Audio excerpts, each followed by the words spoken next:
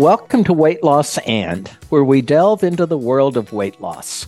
I'm Jim Hill. And I'm Holly Wyatt. We're both dedicated to helping you lose weight, keep it off, and living your best life while you're doing it. Indeed, we now realize successful weight loss combines the science and art of medicine, knowing what to do and why you will do it. Yes, the and allows us to talk about all the other stuff that makes your journey so much bigger, better, and exciting. Ready for the and factor? Let's dive in. Here we go. Welcome to another episode of Weight Loss And. Holly, today we're going to talk about the 7 secrets of successful losers. I like it. People like secrets and they like success. This is good. These 7 secrets, which are really 7 behaviors, come from one of my favorite projects, and that's the National Weight Control Registry. This is a project that I started in the early 1990s with Dr. Rena Wing, who's a behavioral psychologist. And Holly, you've been involved in this, and lots of other people have been involved in it over the years. Jim, I was just thinking back when we decided to do this topic. I was looking back at all the papers that we've published on the National Weight Control Registry. My very first paper I ever published, my very first research project, used the National Weight Control Registry. And if you remember, we measured resting metabolic rate.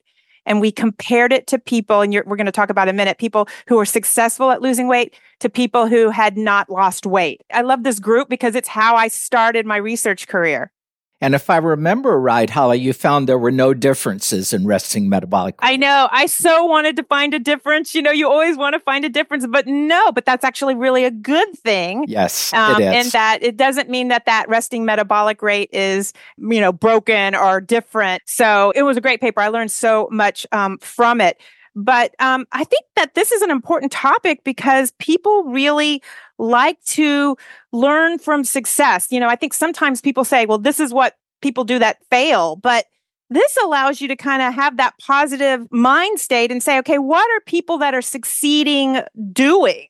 Which I think makes this a really important topic, or a topic that people like to listen to. So, Holly, before we get into the 7 secrets, let me tell our listeners a little bit about the National Weight Control Registry. Don't forget the beer. The beer is the most important part. Well, that's usually the case. But, okay. All right. Don't forget the beer in the story. So this project literally started over a beer. With Dr. Wing and I were at a conference, and I think we went and had lunch together, and there was probably an adult beverage involved. And we were talking about how the media at that time, this was the 1990s, the early 1990s, portrayed weight loss as something that very few people succeed at. And we were sort of saying, do we really know? Do we know how many people succeed? Are there people out there that are doing what we suggest and they're losing weight and keeping it off? I think the general thought, and I can remember writing grants saying no one succeeds, less than 5% succeed. So I think we really thought no one was succeeding. So Rena and I said, somebody ought to look and see if people out there are succeeding. And we kind of looked at each other and thought, that's a pretty good idea. And that was the beginning of a project that's enrolled over 10,000 people. What we set out to do is to find people who were successful, not just in losing weight, but keeping it off. So to get into the registry, you had to have maintained at least a 30-pound weight loss for at least a year. It turns out in the 10,000 people we've studied, the average weight loss, Holly, you want to guess what it was? Well, I know what it was. I was just testing you. I know what it was. It was about 75 pounds. 75 pounds. That's the average weight loss. Some are more, some are less. And people in the registry report keeping it off an average of about 6 years. Some kept it off 20, 30 years, some a minimum of a year. I get asked this question all the time, so I know you know this, but why did you pick 30 pounds for 1 year? Is that success? Is that the magic number for success? Or how did you and Rena, over your adult beverage, come up with 30 pounds in a year for success? Well, that took a lot more talking and many more adult beverages, because we went round and round in what's a number. And we looked at the literature. There was actually very little to help there.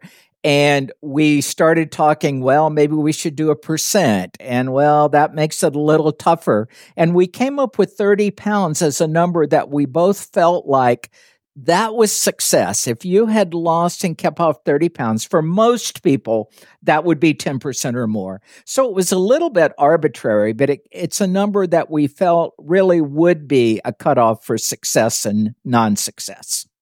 Yeah. So what we did is we studied these people. This was way before the internet was very popular, I guess. We sent out questionnaires in the mail. We mailed them out questionnaires. They filled them out and they returned them.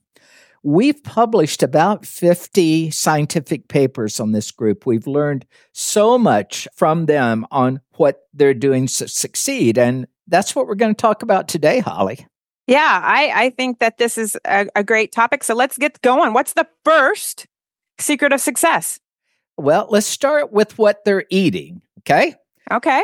No. Let's back up. Let's start with one thing bigger than that. What we found is there was no commonality in how they lost the weight. They lost the weight on every diet imaginable. And I can remember, Jim, you and Rena were like, we're going to find the best way initially. Yeah, we thought we would find the diet that works. Right, the best way to lose weight. And it was all over the map. So you had to kind of adjust there a little bit. Turns out the only thing that was a commonality in how they lost the weight is they tended to use both diet and exercise. Which is important. That's important to know. But in terms of diet, no commonalities. Where we see the commonalities is when we look at how they're keeping it off. And it relates to something you and I have said over and over, and we're going to keep saying over and over on this podcast. Losing weight takes different behaviors, different skills than keeping weight off. We saw no commonalities in how they lost weight, a lot of commonalities in how they're keeping it off. Yeah, and I do think that's something we say all the time and is important because that's not out there. I think a lot of people think whatever I do to lose the weight, I have to do it forever.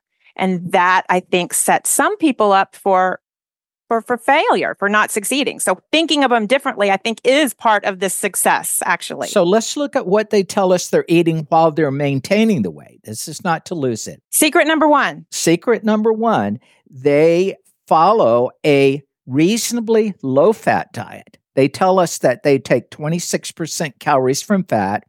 You and I both think people underestimate, and they certainly did at that time, probably under 30%, which is not a terribly low-fat diet, but they tended to follow a lower-fat diet more than other diets. But here's the secret, Holly. They also paid attention to total calories. Right. You know, remember back the SnackWell's phenomenon where we told people to eat low-fat, and they weren't counting calories. So to make low-fat products look good, what do you have to do? You have to add sugar, and there are a lot of calories. So these people got it. They ate generally low-fat, but they also watched calories. And I think that makes sense, that low-fat and lower calories makes sense. It may not have been the only thing they were doing, but that kind of came out as a consistency because when you do watch fat, your calories tend to go down as long as you don't substitute something else in, like you were just talking about with the SnackWells. You don't start eating more sugar, but that fat has that energy density. And that kind of makes sense that could be a tool they would use. And I think the important part, once again, is this is what they did to maintain. This is a diet that they're going to have to eat longer term than the diet that they ate to lose weight. You don't lose weight forever, but you do try to maintain the weight loss for longer periods of time. And what else? I think there was a couple things. Yeah, there were a couple of other things that we learned. Almost to a person, never consume calories in beverages. Now, think about that. And, you know, throughout, I'm going to tell you some stories of some of the individuals we've talked to. And I remember one woman saying, well, why in the heck would I get my calories from a beverage? I want to get them from food. I love food. And so they do not consume caloric beverages. Now, interestingly, the majority of them use non-caloric sweeteners, the artificial sugars. And we're going to do an episode coming up where we have an expert to talk about that. But no calories in beverages. A lot of them drink water only. Others will flavor with non-caloric. But I think it's important to say some of them, they don't just drink water because some people think, oh, I should drink only water. This group, they drink water, but a lot of them drink the non-caloric beverages. So, you know, telling people just to drink water is good in theory, but every now and then you want a little something sweet. And the good news is we have food technology to provide it. We'll talk more about that. The other thing they do, they don't avoid fast food altogether, but they consume it less. Okay? Not too surprising, right? Because you tend to get a lot of calories. And I don't know that we ask a question exactly. We had lots of interactions with them, but from talking to the participants in the National Weight Control Registry, a lot of them became a little bit of a food snob.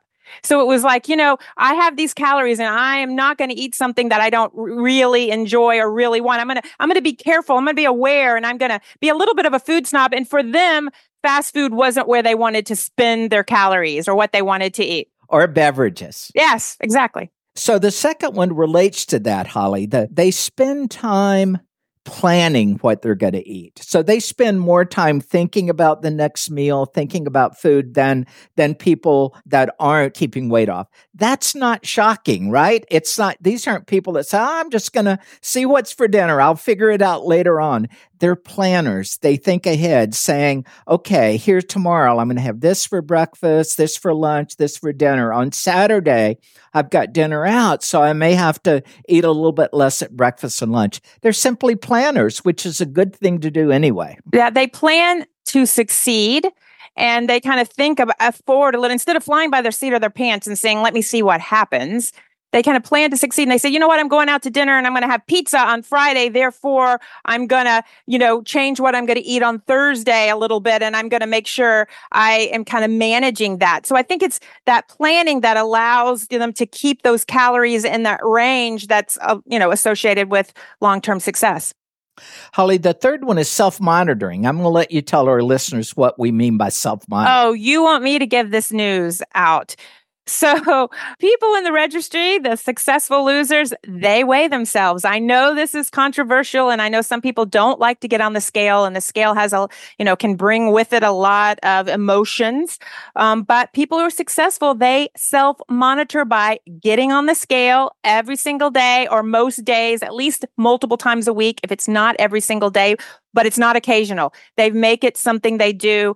They have, I think, gotten to a place where they do it often so it doesn't become as big a deal. The more you do something at first when it's uncomfortable, but the more you do it, the more normal it becomes, and it doesn't have as much power. So they get on and they think about it like data. And that to me makes sense, because if you're a diabetic and I'm wanting to help you monitor and, control your blood glucose, I have to know what your blood glucose is over time. I have to look at the patterns. I have to understand it. And weighing every day allows them to understand their own body's patterns. It allows them to understand when they've gained a few pounds before they've gained 20 pounds.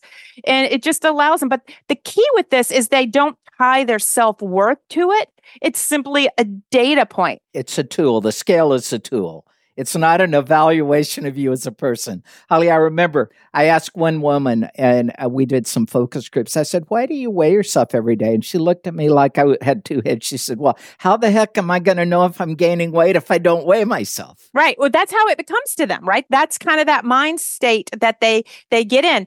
The other thing they self-monitor is their weight. They also, a lot of them still do food logging, maybe not every day. And they may not do it all the time. Some of them do. Some of them say, you know what, this is just a tool for me, and this is what I do, and I've gotten used to it. Some of them do it episodically. Let's say they gain a few pounds, they may pull out the food log, but they do monitor their weight, and they tend to try to have some type of tool to monitor what they're eating. You say, well, gosh, we know what we're eating. What you find is occasionally when people keep records, it's like, oh my gosh, I didn't realize I had, this food, or I ate this 2 or 3 times. So it sort of helps you understand your own pattern. Well, Jim, we know from science, from data, from studies, when you self-monitor, if you just give someone a log and say, write down your food, and you don't even have them change anything, they tend to eat less. Right? There's an impact on just logging. So that in and of itself may help you for the reasons you're saying. Just being more aware may actually decrease the amount of food, the amount of calories that you're eating. So that can have an impact. And Holly, a lot of people in the registry reported sort of keeping exercise logs But the good news today is you have all these devices that do it for you.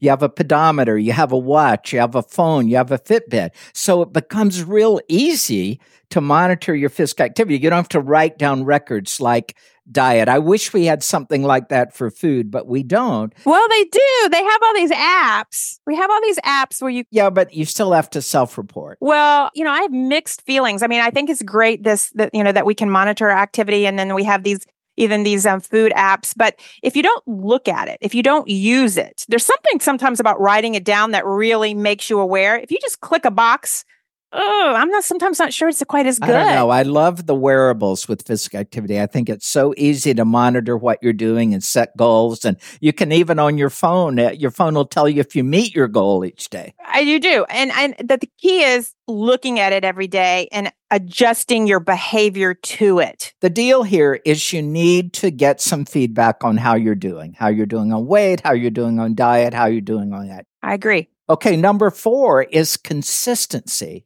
What we mean by this, we did a study, Holly, to look and see if these people maybe were more consistent in their lifestyle plan during the week and they took weekends off, or if they splurged and took holidays off. And what we found is they were surprisingly consistent. They basically kept this lifestyle day in and day out. Now, that doesn't mean that they didn't splurge occasionally or go out to celebrate a birthday, but they were on plan most of the time. In other words, they incorporated this lifestyle. It's just the way they live their lives. Right. And this question was kind of getting at, around, should you take a cheat day? Should you, all of that kind of thing. So interesting, when we look at this group, they really don't report that. They really are pretty consistent. Weekdays and weekends are very, consistent. Even holidays consistent. I think they probably maybe do something a little bit more than they reported, but I think in their mind, you're right. It's about, this is what I do and I'm consistent with it. This is just the way I live my life. It's not something I do 5 days a week or 3 days a week. And I think they get to a place where they think of it like that. It's not something they have to do. It's just something they do. And that's what we're seeing in that consistency report. And what we tell people is you need to change your life. And they have changed their lives and they live that all the time. Yeah, I agree. So I'm going to let you take the next one, Holly. It's eating breakfast. So Jim, you give me all the controversial ones. Why is it? The getting on the scale.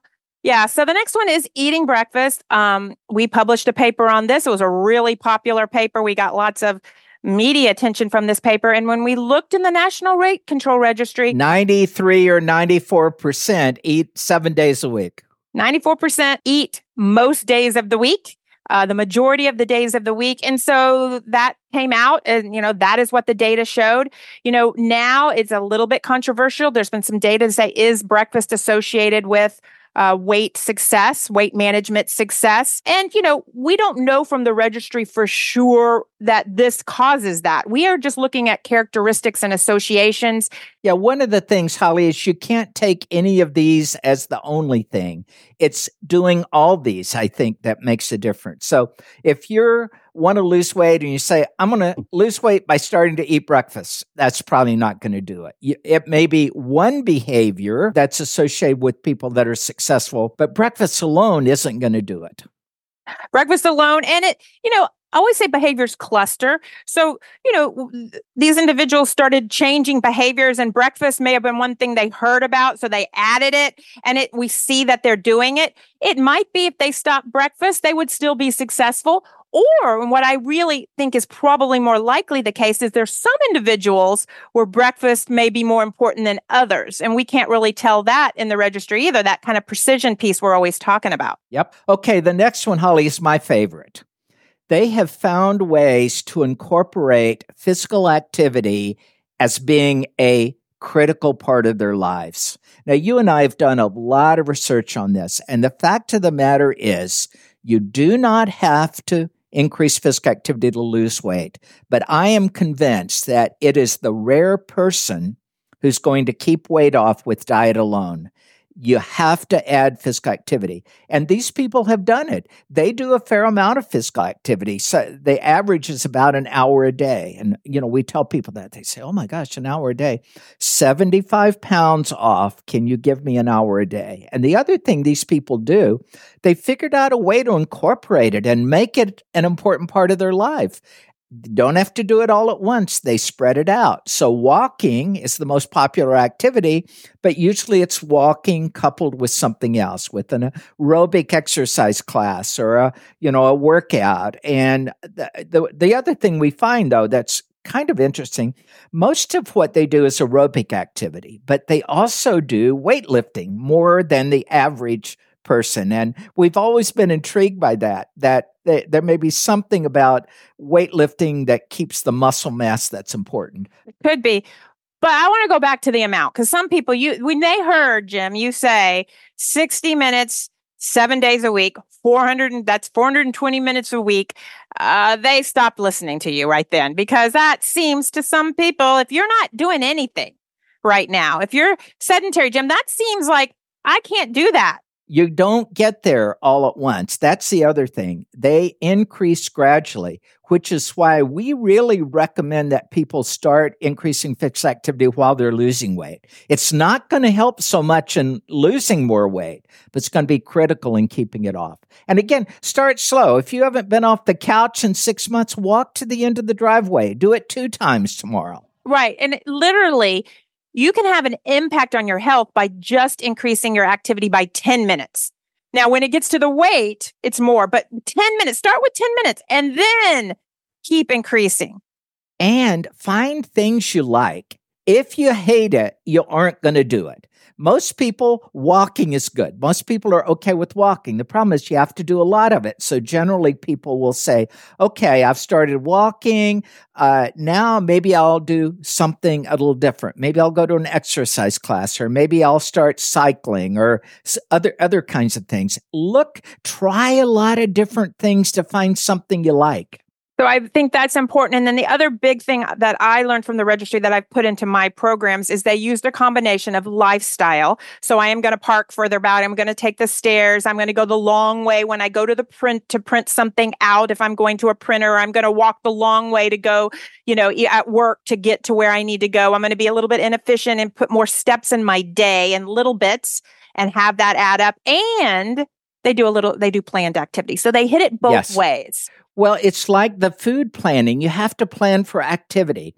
If you go into the week not knowing when you're going to exercise, you probably won't. If you go in saying, okay, today's Monday, tomorrow I know I'm going to go for a walk here, I'm going to go to a class here, on Thursday I'm going to here. It takes some planning to do this, but these people do it and they incorporate it so they're able to do it and make it a routine, and they do it over the long term. Right. And I think a lot of them started off, they weren't exercisers from the beginning. That's the other thing. And they don't become these crazy people that just live to exercise. Well, some do. It's okay. Some do, but not many. But most of them, they will tell you that adding physical activity has enriched their daily lives. Yeah. But get there slow. If you look and you say, I do nothing, there's no way I can get to an hour a day, 10 minutes at a time, increase gradually. And the other thing, I think the other good message to get out to people who are just starting or feel that this is something that's not attainable is you don't have to worry about exactly what you're doing or even the intensity of the most important thing is to try to get to the volume, to get moving and to get that volume, to get that energy through the system, that energy expenditure that we talk about up a little bit. And then once you get that going, then we can talk about the types of exercise and the intensity of the exercise. Just do something. Move your body. Your body works best when you move it. Or, the time of the day. People are like, do I should it in the morning or evening? I'm like, you know what? Let's not go there. I know we did a podcast on social support, and one of the things we recommend is find some people that are exercisers to hang out with. They're different groups. I mean, that's the beauty of the internet. You can go on and find exercise sports groups near you. Try out some things. If you find some people you like who are exercisers, it becomes a social thing. And the key, once again, is some people get so fixated in the details that they can't even start. I say the cake is moving more, building that up. And then you can put, candles on the cake and icing on the cake, which may be, when do I exercise? How hard do I exercise? But you don't need to do that to start. And it's so overwhelming, I think, to people. By far, I would think the data, the science shows the volume, the amount is the most important thing. And the other thing that we'll tell you in the registry, decreasing your physical, stopping exercising is associated with the likelihood of regaining weight. So it's important to find a routine that you can do, that you can like, that you do forever. I think that's important. So if people hear regain, and I know that's something they don't want, but I think that is important. We did look specifically because some people in the registry, they got in the registry, they had lost at least 30 pounds, kept it off for a year, and then we followed them over time. So it wasn't just once, we got data points over time. And there was a group in the registry that did regain some weight. And we were able then to look at what behaviors were changing over time, not just at one point in time, and to see if we could predict based on retrospectively, looking back, what seemed to, how that correlated basically. And what I think, Jim, you just said was decreasing that activity was associated with weight regain. So what does that mean? How do we translate that piece? I know we got another secret yet, but how do you translate that? Does that mean don't start? No, it means to find something you feel like you can do forever. If you're saying, look, I'm exercising, but I hate it. I hate what I'm doing. I hate running, or I hate this. You aren't going to do it. You have to find something that fits in your lifestyle. If you hate it, you won't do it. And for exercise, it's the long term. Find something you can do forever. That's the key. That is the perfect key, because you don't want to set yourself up for the regain. And if you stop doing it, the data showed that. The last one relates to that, because people say, well, how do you find time for physical activity? What these people have done is they've reduced the amount of time they spend in sedentary activities, screen time, watching TV, on the computer. And so again, if you're saying my priority is to keep this weight off, I'm going to need some time for physical activity, you can watch one TV show less and you've got time to get your exercise. Or, Holly, you can even exercise while you're watching that TV. Well, this is one of my favorite tools that I help people with, because you can be strategic, you can be clever, and I always kind of put it out to them. I give them a homework assignment, and even our listeners can do this. Think about a time when you're typically sedentary, and can you add physical activity to it? You don't necessarily take the sedentary activity away. You could just watch, less TV or be on the screen less. That's one thing you could do. Or you could think about, can I be active? Can I move during this typically sedentary activity and make it not sedentary? So the example I use that I now do, it's just what I do, I'm just used to it, is whenever I'm on the phone chatting with my friends, I'm up walking around. So sitting on the phone, if I'm sitting, that's sedentary. But if I'm up walking, I'm moving during it. And kind of one of my rules is, if I'm chatting on the phone, I'm up moving around. And so I'm not giving up talking on the phone, but I'm moving, and I don't even realize it now. And that's what I like about kind of being clever. I don't even realize that I'm getting some activity in when I'm doing it. So I kind of challenge people to think about what is a sedentary activity at work, at home, anywhere, and can they be clever and figure out how they could move during it? So those are the 7 behaviors that we've identified in the National Weight Control Registry. Now, let's put it in perspective. We follow these people over time. So there's some good news and almost good news in that over time, they report that they still have to maintain these behaviors. In other words, they don't get to the point where I don't have to plan my diet anymore. I don't have to exercise anymore. But what they do, the longer they keep the weight off, the more confident they get that they can do it. The more this has become their natural lifestyle. And here's the big one, Holly. We ask them, has your quality of life improved after the weight loss? 95% say yes. And that's huge. That's huge that we actually even have that data, because sometimes that data isn't collected. The way they were maintaining this weight loss was associated with an improvement in quality of life. I mean, that's really what it's all about. Yeah. They really tell us life is better that now that I'm at a lower weight. Because you can see there could be other strategies, right, to lose weight and keep it off, and they may or may not be associated with an increase in quality of life. And so this group and these activities, these secrets that seem to be associated with success do tend to correlate with a positive quality of life change, which, really people come to me and they want to lose weight. They want to change something in their life. They want to be happy. I keep saying it's about health, but it's about happiness, and health is a part of happiness. It's how they want to feel and be and engage in life. And if, I often say, if you lost weight and nothing changed, would that be success? And they say, well, no, I want to lose weight. And this is I'm going to be able to play with my kids. I'm going to be able to hike the Grand Canyon.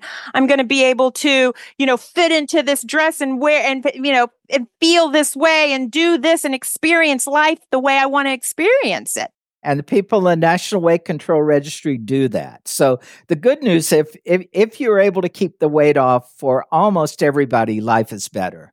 Holly, let's reiterate the 7 behaviors, and we'll talk a little bit about going forward. So 1, they eat a low-fat diet, but they watch calories, reduce fast food, no calories in beverages. 2, they spend time planning their meals and diets. They think about what they're going to eat. They plan for when they're going to indulge and so forth. 3, they self-monitor. They monitor their weight, their calories, and their activity. 4, they're consistent. They keep this lifestyle day in and day out. It's become the way they live their lives, and they like it. 5, they eat breakfast almost every single day. 6, they found a way to make regular physical activity a part of their lives. The average is an hour a day. It doesn't have to be done all at once. Find something you like. And you reduce sedentary activities, or you combine physical activity with being sedentary. Now, Holly, one of the things I'm going to ask you, how many of these 7 things do you do? I was just looking at that. I was just like, oh, wow. And I just realized I do most of them. They've become kind of second nature to me. They're just something I do. So I do tend to eat a low-fat, low-calorie diet when I'm in weight loss maintenance, especially. I haven't been to a fast food restaurant in a very long time. And I don't drink calories for sure. I do think about what I'm eating. I do self-monitor. I step on the scale every single morning. So I do that. Fairly consistent. That may be the one that I have a little bit of wiggle room. I do have an indulgence meal. I do sometimes maybe, but basically I do have things that I'm doing consistently. Now, the one I'm not doing right now is the eating breakfast. So I'm trying timed eating, intermittent fasting, and we have an episode on that. If you haven't listened to that episode with Dr. Courtney Peterson, you should. It's a great episode about that. So I'm not necessarily eating when I first get up, which is typically what we think about as breakfast. I am breaking my fast with a meal, but it might be later in the day. And then physical activity, yes. I mean, that is just part of my life now. And I love to be clever about figuring out how to get all that physical activity and still get to watch TV and still get to have some screen time, but I try to make that less sedentary. So I guess I would say 5 or 6 for sure I'm doing. What about you, Jim? About the same. I weigh myself every morning. I get up, I brush my teeth, I weigh myself. It's just part of my routine. I hate to monitor my food intake. I monitor my weight, I monitor my physical activity, but I just don't like diet records. But it's important. No, but you know what, Jim, for you, though, that may be all you need. Like what we talk about, it's not one size fits all. It may be that you can do some of these and it worked for you. So it is. I know if the scale goes up, I need to change something. And I keep my physical activity. I'm pretty good about physical activity. So if the scale goes up, it means I probably need to modify something on the diet side. And I'm doing the time restricted eating too. So I eat breakfast about 10 o'clock every morning. So yeah, I have 5 or 6 of those. So the key is, not everybody does all these things. No single one is going to be important, but together you can see the kinds of behaviors it's going to take to keep weight off. Yeah, I think of it like an odds game though, Jim. It's like, do these increases your odds. You know, the more you do, I think the more the odds go up. I always say if I'm betting on people in Vegas, which I don't, obviously, but the more of these you can incorporate, I think that the higher your chances or your odds of success. Ali, we have a new registry project. You want to tell our listeners about that? Oh, yes. So the National Weight Control Registry is what we've been talking about, but now we've expanded this really to something called the International Weight Control Registry. And Jim, these are your ideas. So you tell them about it. Why did you decide to kind of expand? We decided to do this new project because now it's easier to collect information online. In the National Weight Control Registry, we did paper and pencil and mail things.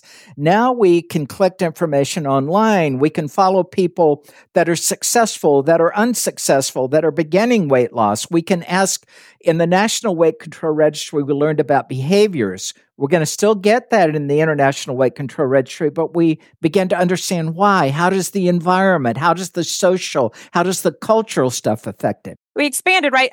International Weight Control Registry isn't just for people who've been successful. No, it's for anybody who's interested in weight management, even if you're thinking about weight loss. And it's also international. So we're collaborating with people all around the world. I'm very excited about this. Bigger and includes everybody. So more inclusive, and we can learn from, I think, anywhere and anywhere now with technology. And we can learn from those who have been successful, those who are trying to be successful, those are thinking about being successful. And then also we're using some of the wearable devices. We're going to be able to collect even more information. So if you're interested, and we hope you will, go to our website, and it's International Weight Control Registry, all one word, internationalweightcontrolregistry.org, O-R-G. And you can sign up. You can sign an informed consent. You can be part of our study, and we would love to do that. Everything we told you about the National Weight Control Registry, we published. So if you want to read the science, Google me or Holly or the National Weight Control Registry. And we're beginning to publish from the International Weight Control Registry. So stay tuned. As we learn more from that, we'll bring it to you. But Holly, this has been a great episode. You've heard the 7 secrets. These are things successful people do. So take a look at which of these you think you can incorporate as you're trying to keep weight off. Not losing weight, keeping weight off. Love it. This has been great. Thanks, everybody. We'll see you next time. Bye. And that's a wrap for today's episode of Weight Loss And. We hope you enjoyed diving into the world of weight loss with us. If you want to stay connected and continue exploring the ands of weight loss, be sure to follow our podcast on your favorite platform. We'd also love to hear from you. Share your thoughts, questions, or topic suggestions by reaching out at weightlossand.com. Your feedback helps us tailor future episodes to your needs. And remember, the journey doesn't end here. Keep applying the knowledge and strategies you've learned and embrace the power of the and in your own weight loss journey.